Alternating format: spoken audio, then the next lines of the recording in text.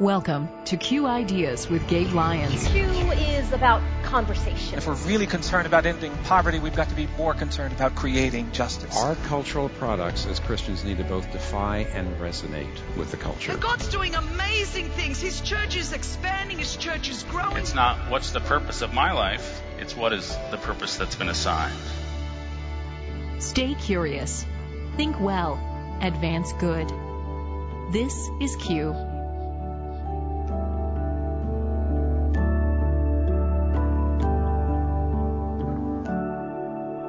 My wife and I, 13 years ago, we brought home 2 young children from Guatemala. And for 13 years, it's been really amazing. And then last year, there was this little thing called Charlottesville. And as we watched some of that and tried to unpack some of that with our children, one evening, my son, he started crying. And he's like, are they going to take us home? Are they going to take us out of here? Am I safe? Is this going to happen here? And it was the first time that my wife and I really began experiencing sort of some of the things of me growing up, just sort of racism, but also now I was seeing this sort of fear beginning to build up where he began to understand sort of who he was and what was happening in the culture around him. So it was pretty scary.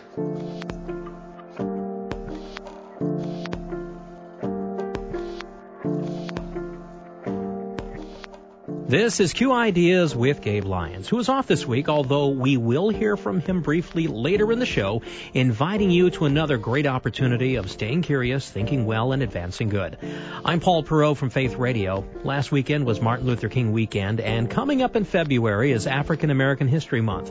Both call us, especially as people of the majority culture, to think outside our traditional frameworks and cultural upbringing. Outside the box, as it were. That's what this week's show is all about. Last year at the annual Q conference, Gabe and the team challenged the attendees to think outside of what they're used to, even comfortable with. Gabe got help from Christian hip-hop artist, writer, and thinker Sho Baraka. Sho helped bring in guests who help us think about cultural issues from viewpoints we may not have heard before, but are worth considering. For example, how do we tackle the issue of affordable housing? Not just here, but worldwide.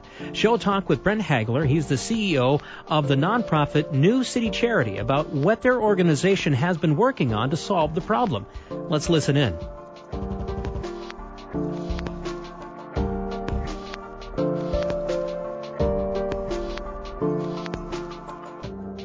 So, Brent, you're doing some wonderful things. Please tell us about the need for basic shelter around the world and some of the work that you actually do. Yeah, well, some unfortunate news is there's about 1 billion people in the world that don't have safe shelter. And so what New Story does is we build homes and we design communities of homes, like 100 to 200 to 300 home communities throughout the developing world.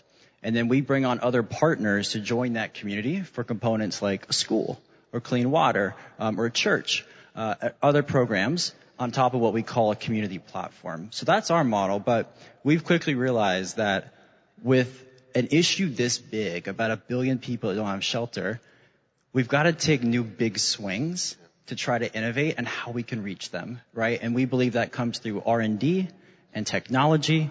And so for us, that happened with 3D home printing.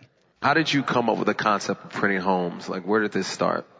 Yeah, I think the core reason of why we invested into this as a nonprofit is it goes back to the size of the issue and really understanding that if you're trying to make a dent in something that big, not just News Story, but the whole sector, steady and linear and conventional methods just really is not going to get us there, right? And so it was out of necessity of like, all right, we've got to create a new way to do this. And we have to do that through what we believe is by taking risks and with R&D and innovation. And so then it turns out that the places that we work, and our use case is that the families we give homes to or part of our program are small homes, very simple homes. So it's like a perfect use case to try first in the developing world.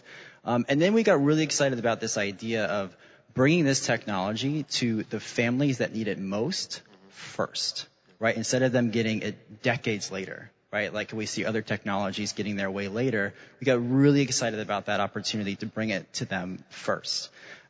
We then teamed up with our robotic construction partner, a group called Icon, that I got connected with through Praxis, the course that I've gone through. And this was an idea 10 months ago. People thought we were crazy. I'm sure people in the audience still think that. But we literally went from an idea of there was no manual of how to make a 3D home printer. We had to make it. And then we just printed the first permanent home in history. And so that's step one. And, we like to say that it's crazy until it's not. It's kind of our saying there. Yeah. So what's the next step in this innovation? Where do you go from here? Yeah. So, and the main benefits of why I think a nonprofit would get into innovation is, I'll just use it for News Story as an example, is significantly cutting costs. So right now, the traditional style homes we build are about $7,000 per home. This would bring it down to $4,000 and then $3,500, right? Crazy difference. Speed, right now, traditional style is about 15 days. This would bring it down to 12 to 24 hours, right? And that's exponential type difference. And then also the strength and the quality. So because the 3D home printer, it has a lot of design freedom, we can have different templates and customizations. So for example, if there's a handicapped mother, she could have a more customized home for herself through the technology. And then just like one real life example of the cost is last year in Latin America, their government spent about $6.3 billion on social housing for the poor, right? So just imagine if we could cut that cost down for how much a home per unit is, the result is literally millions of lives that are changed. And that's what gets us so excited about innovation and why we're doing it. So the next steps, there's 3 parts. The first part is we've got to do a little bit more product development on the printer that you all saw in the machine. That was version 1. And the next step is printing a community of homes, 100 homes actually, in El Salvador. We're set to start on that before the end of this year and hope to finish that at the beginning of 2019. And the third step is what we're most excited about, and I think is kind of the big idea here. And it's that once we prove this, we don't want to keep it for News Story. Our whole goal is to democratize this to other organizations, to other nonprofits, and to other governments. That's the big idea of really where we want to get to is sharing this and not saying, oh, we have this, so it's going to make our own budget better year over year. The whole goal is to democratize it and to share it with the rest of the sector, which is what I'm really passionate about. Excellent. So you absolutely. Brilliant. You're definitely passionate about innovation and inspiring other nonprofits to take risk, right? Yeah. Why is this important for some of the individuals even here who are leading nonprofits? Why is it important to take risk, and why is it important to be innovative in your thinking? Yeah. I mean, I get like innovation can be a, kind of like a sexy word and all of that, but the reason I care about it and the reason why our team cares about it is because it can change more lives exponentially faster and better if you do it right. And people in this room, whether it's through your ministries or nonprofits that you're working with, we're trying to tackle some of the biggest challenges in the world, right? And so if we continue to do conventional, incremental, linear improvements year over year, yes, it's good because it does impact people's lives. I love that. But it's really not going to get at the larger issues, right? And so that's why we fundamentally believe that breakthrough innovations can do that.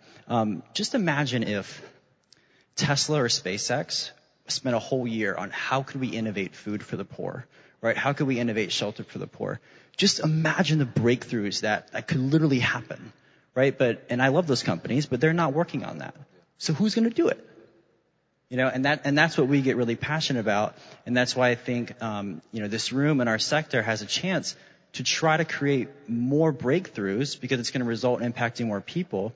But I think the thing that holds us up is that it's risky, right? And I don't think this sector has enough appetite for risk. And that's the thing that I think we have to get over is being able to have, whether it's donors or your board, be able to say, like, we're going to have a line item in our budget for calculated risk taking, right? Or for R&D. And if that could happen, and then I think organizations could take more risk, prove those innovations, and then the big idea is that we share that with the rest of the sector. So how can the leaders in this room stay connected to what you're doing and to New Story? Yeah, I mean, you can definitely follow along with the 3D home printing journey. We're doing a little bit of funding as well there. The thing I'd be most excited about would be for people that wanted to sign up, to be able to use potentially this machine in the future, and then other innovations that New Story is creating. So we're creating other things with the whole idea that we're creating a platform that other nonprofits can use. Other governments can use. So yeah, that'd be the way to do it. Excellent. Ladies and gentlemen, give it up for my favorite millennial, Brent Hagler.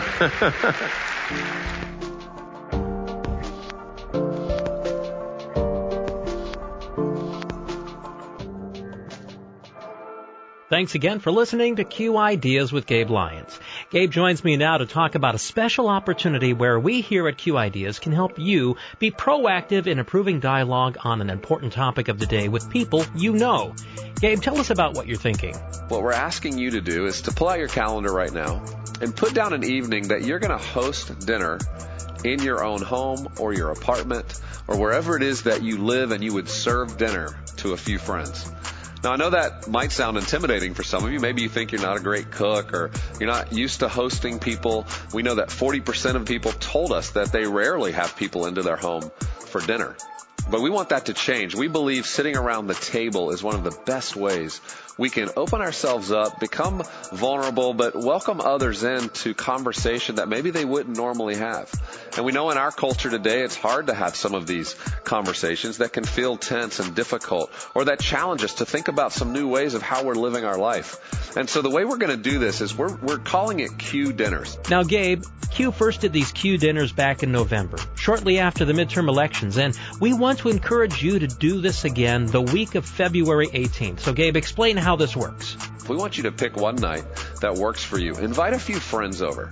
These could be friends from work and colleagues. It could be those who don't share your faith. It can be people that are part of your family or maybe your church community. And invite them in. We're saying 6 or more people. We think that would create a great evening. And to help you as a host lead the discussion in your home, we'll provide you with a discussion guide plus a video of a Q Talk that you and your guests can watch together to set up the conversation. The topic of the Q Dinners this time around deals with implicit bias that we may have that separate us from each other.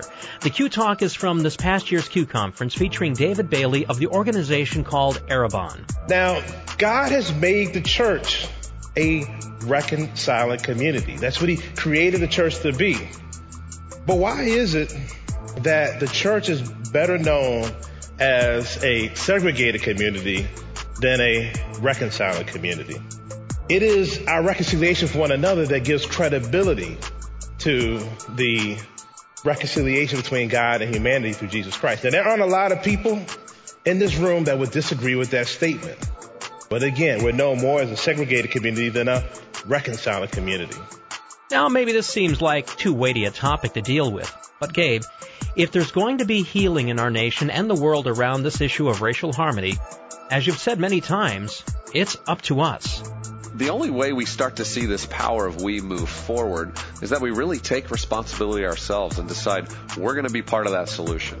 And so will you do that right now? Will you write down qdinners.com so you can check that? And when you go there, you can RSVP. Let us know that you're participating. We're going to provide you with some free guides. We've even got a chef that's prepared a couple different menus of ideas that are simple to prepare so that you can not be intimidated by the food that you gather. And if you need to just pick up food from a local eatery or restaurant, do that as well.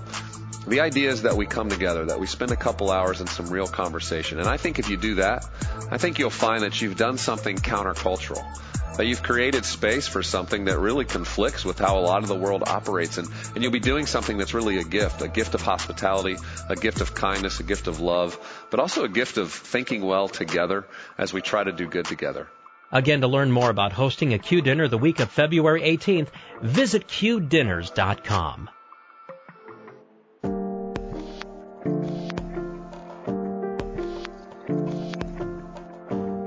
This is Q Ideas with Gabe Lyons. Again, Gabe off this week. I'm Paul Perot from Faith Radio, who works with Q Ideas to make these shows possible.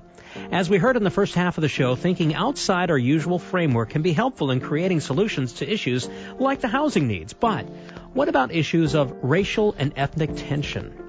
This past weekend, a video on Twitter showed what seemed to be an altercation between some young white students and some Native Americans.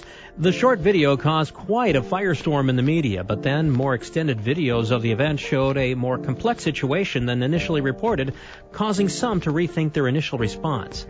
But let's back up from there. Why do some people react to situations in ways different from the majority culture? Is there something we in the majority culture are missing? Again, Sho Baraka helped us listen to a different perspective. In this talk, Sho talked with Jose Reyes. Reyes' parents came from Puerto Rico, and he himself is the adoptive parent of children from Central America. Now here, he offers a perspective about much of the recent racial tension in our country that you likely haven't heard. But let's again listen in to a different perspective.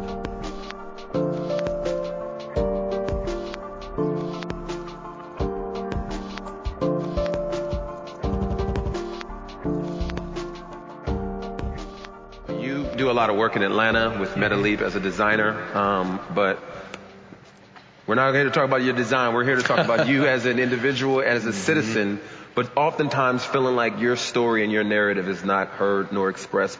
What is it like being a Latino American in 2018? That's a big question to answer. First, I am the son of Jose Germán Reyes Sanchez and of Carmen Dolores Reyes Feliciano, both born in Puerto Rico. And what it means to be a Latino here in the United States is challenging. It's perplexing. It's disorienting in 2018. My parents, they were born in 1934 and 1944 in Puerto Rico in two small towns, both sort of very humble upbringing. And they came here to the United States when my dad was in the military. And they wanted a different life for us. They wanted us to be acclimated, and they afforded us some privilege, and they wanted a different life than what they saw. And so, and they gave that to us, and in that involved language. And they decided, along with so many other people of that generation, to say, hey, we want our kids to do great here, so we're not going to teach them our language. And it only comes much later when you realize, and they've even apologized for that, saying, "Oh man, I wish we hadn't done that." And I love them for that. So what it means to be a Latino here in the United States is disorienting in 2018, given sort of the political climate and just kind of what's going on everywhere. Considering that in the last decade, last 2 decades, Latino Americans have accounted for a large growth within this country. And representation is huge, right? Do you feel like Latino Americans are represented well in this country? And if not, how are we failing, I guess? I think that, again, the challenge is simply how do we sort of invite all of our brothers and sisters into conversations? How and where are we giving access to our brothers and sisters? And I think if you look at in sort of the different channels, things like culture making and film, you can look at film and music. I mean, Luis Fonsi and Despacito, that was a huge song last year, and they won really big in the Grammys, but in terms of the in the Latin Grammys, but in the Grammy Awards, they were sort of left out of that. And I think in film and things like that Latinos are still sort of underserved. Yeah. So you talk about feeling like you're American, but also feeling like a foreigner, right? Explain that to us, and also like how do you make that spiritual connection as well? So we talk a lot about the idea of being a third culture kid. For me, I came to understand probably about 15 years ago.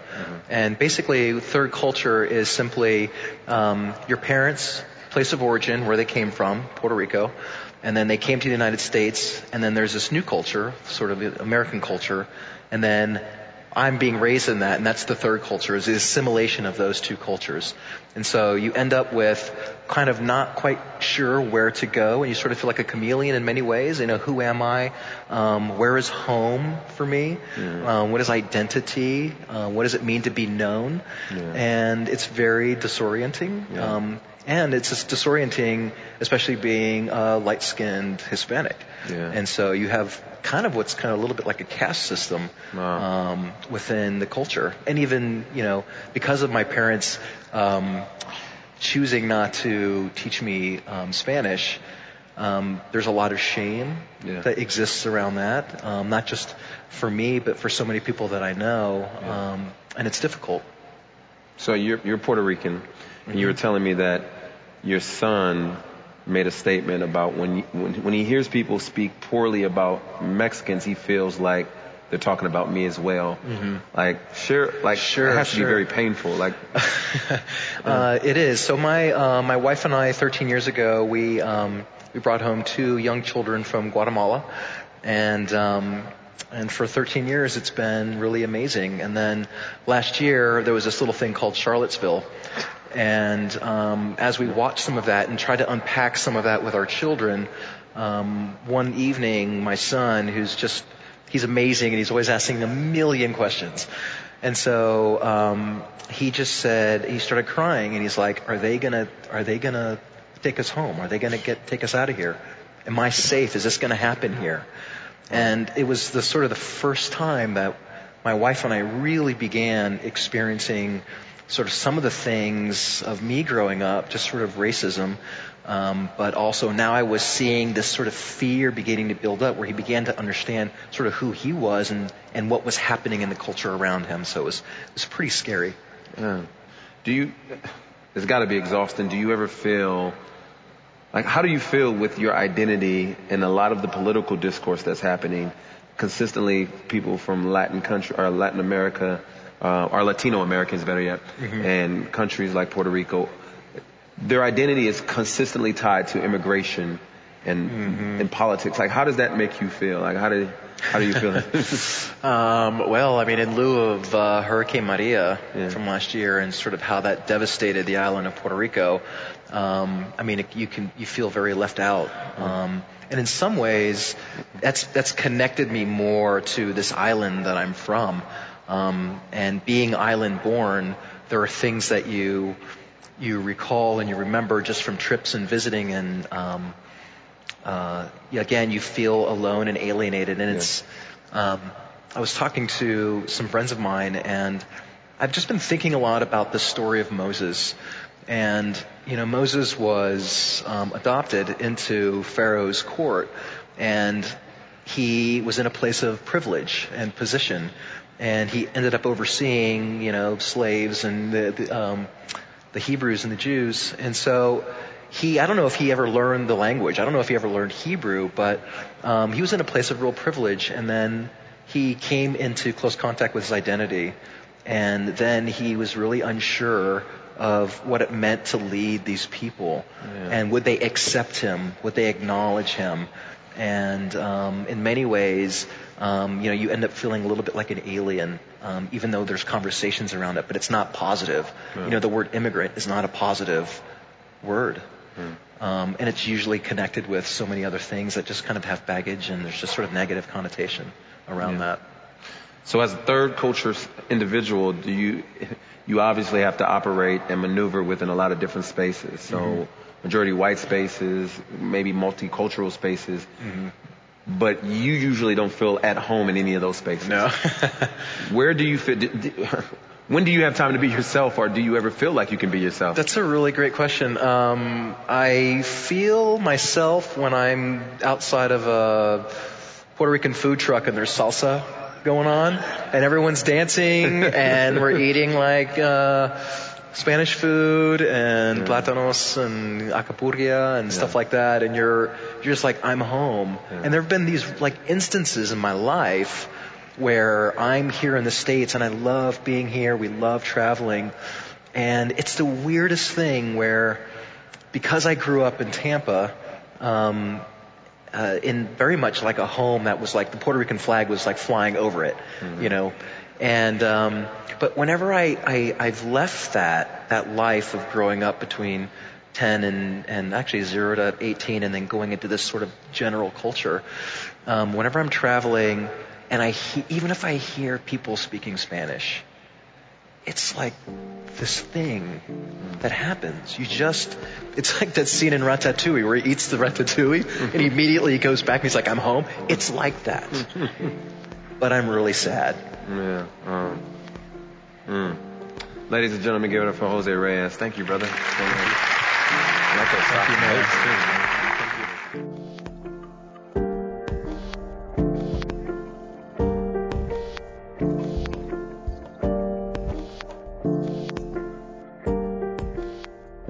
That was Sho Baraka talking with Jose Reyes about his challenges being a third culture American. This is Q Ideas, and as you listen today, did what either Brent Hagler earlier in the show or Jose Reyes say help you examine your personal beliefs and assumptions? You may not have changed them, but did you at least come to an understanding of a differing perspective better? Were you able to understand why some people can look at the same situation but respond entirely differently? That's the point of Q Ideas, both as a show and as an organization, to help you stay curious, giving you the opportunity to listen to thoughtful talks and conversations, to think well, and from there, to advance good. We talked earlier in the show, too, about the upcoming Q dinners, and you can find out more about how to host a Q dinner at qdinners.com. And remember, too, Q 2019 in Nashville, April 24th through the 26th, the annual conference where you can join others not only in hearing great, thought-provoking talks, but also curated events and conversations with others interested in advancing good. More information at qideas.org. Just click on 2019. We just added to the speakers list there. That's Q Ideas for this week. I'm Paul Perot for Gabe Lyons. Have a great week and hope you join us again next time.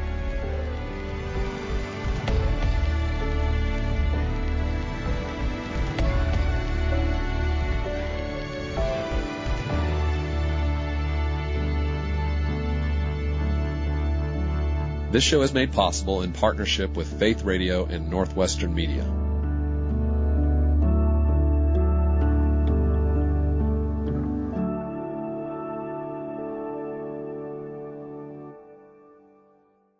Thank you for listening to the Q Ideas with Gabe Lyons podcast. These conversations are available because of listener support. You can make your gift now at myfaithradio.com. To avoid missing future editions of Q Ideas with Gabe Lyons, subscribe to the podcast today at iTunes or on your podcast player. And thank you for sharing this audio link with a friend and growing the impact of Q Ideas with Gabe Lyons.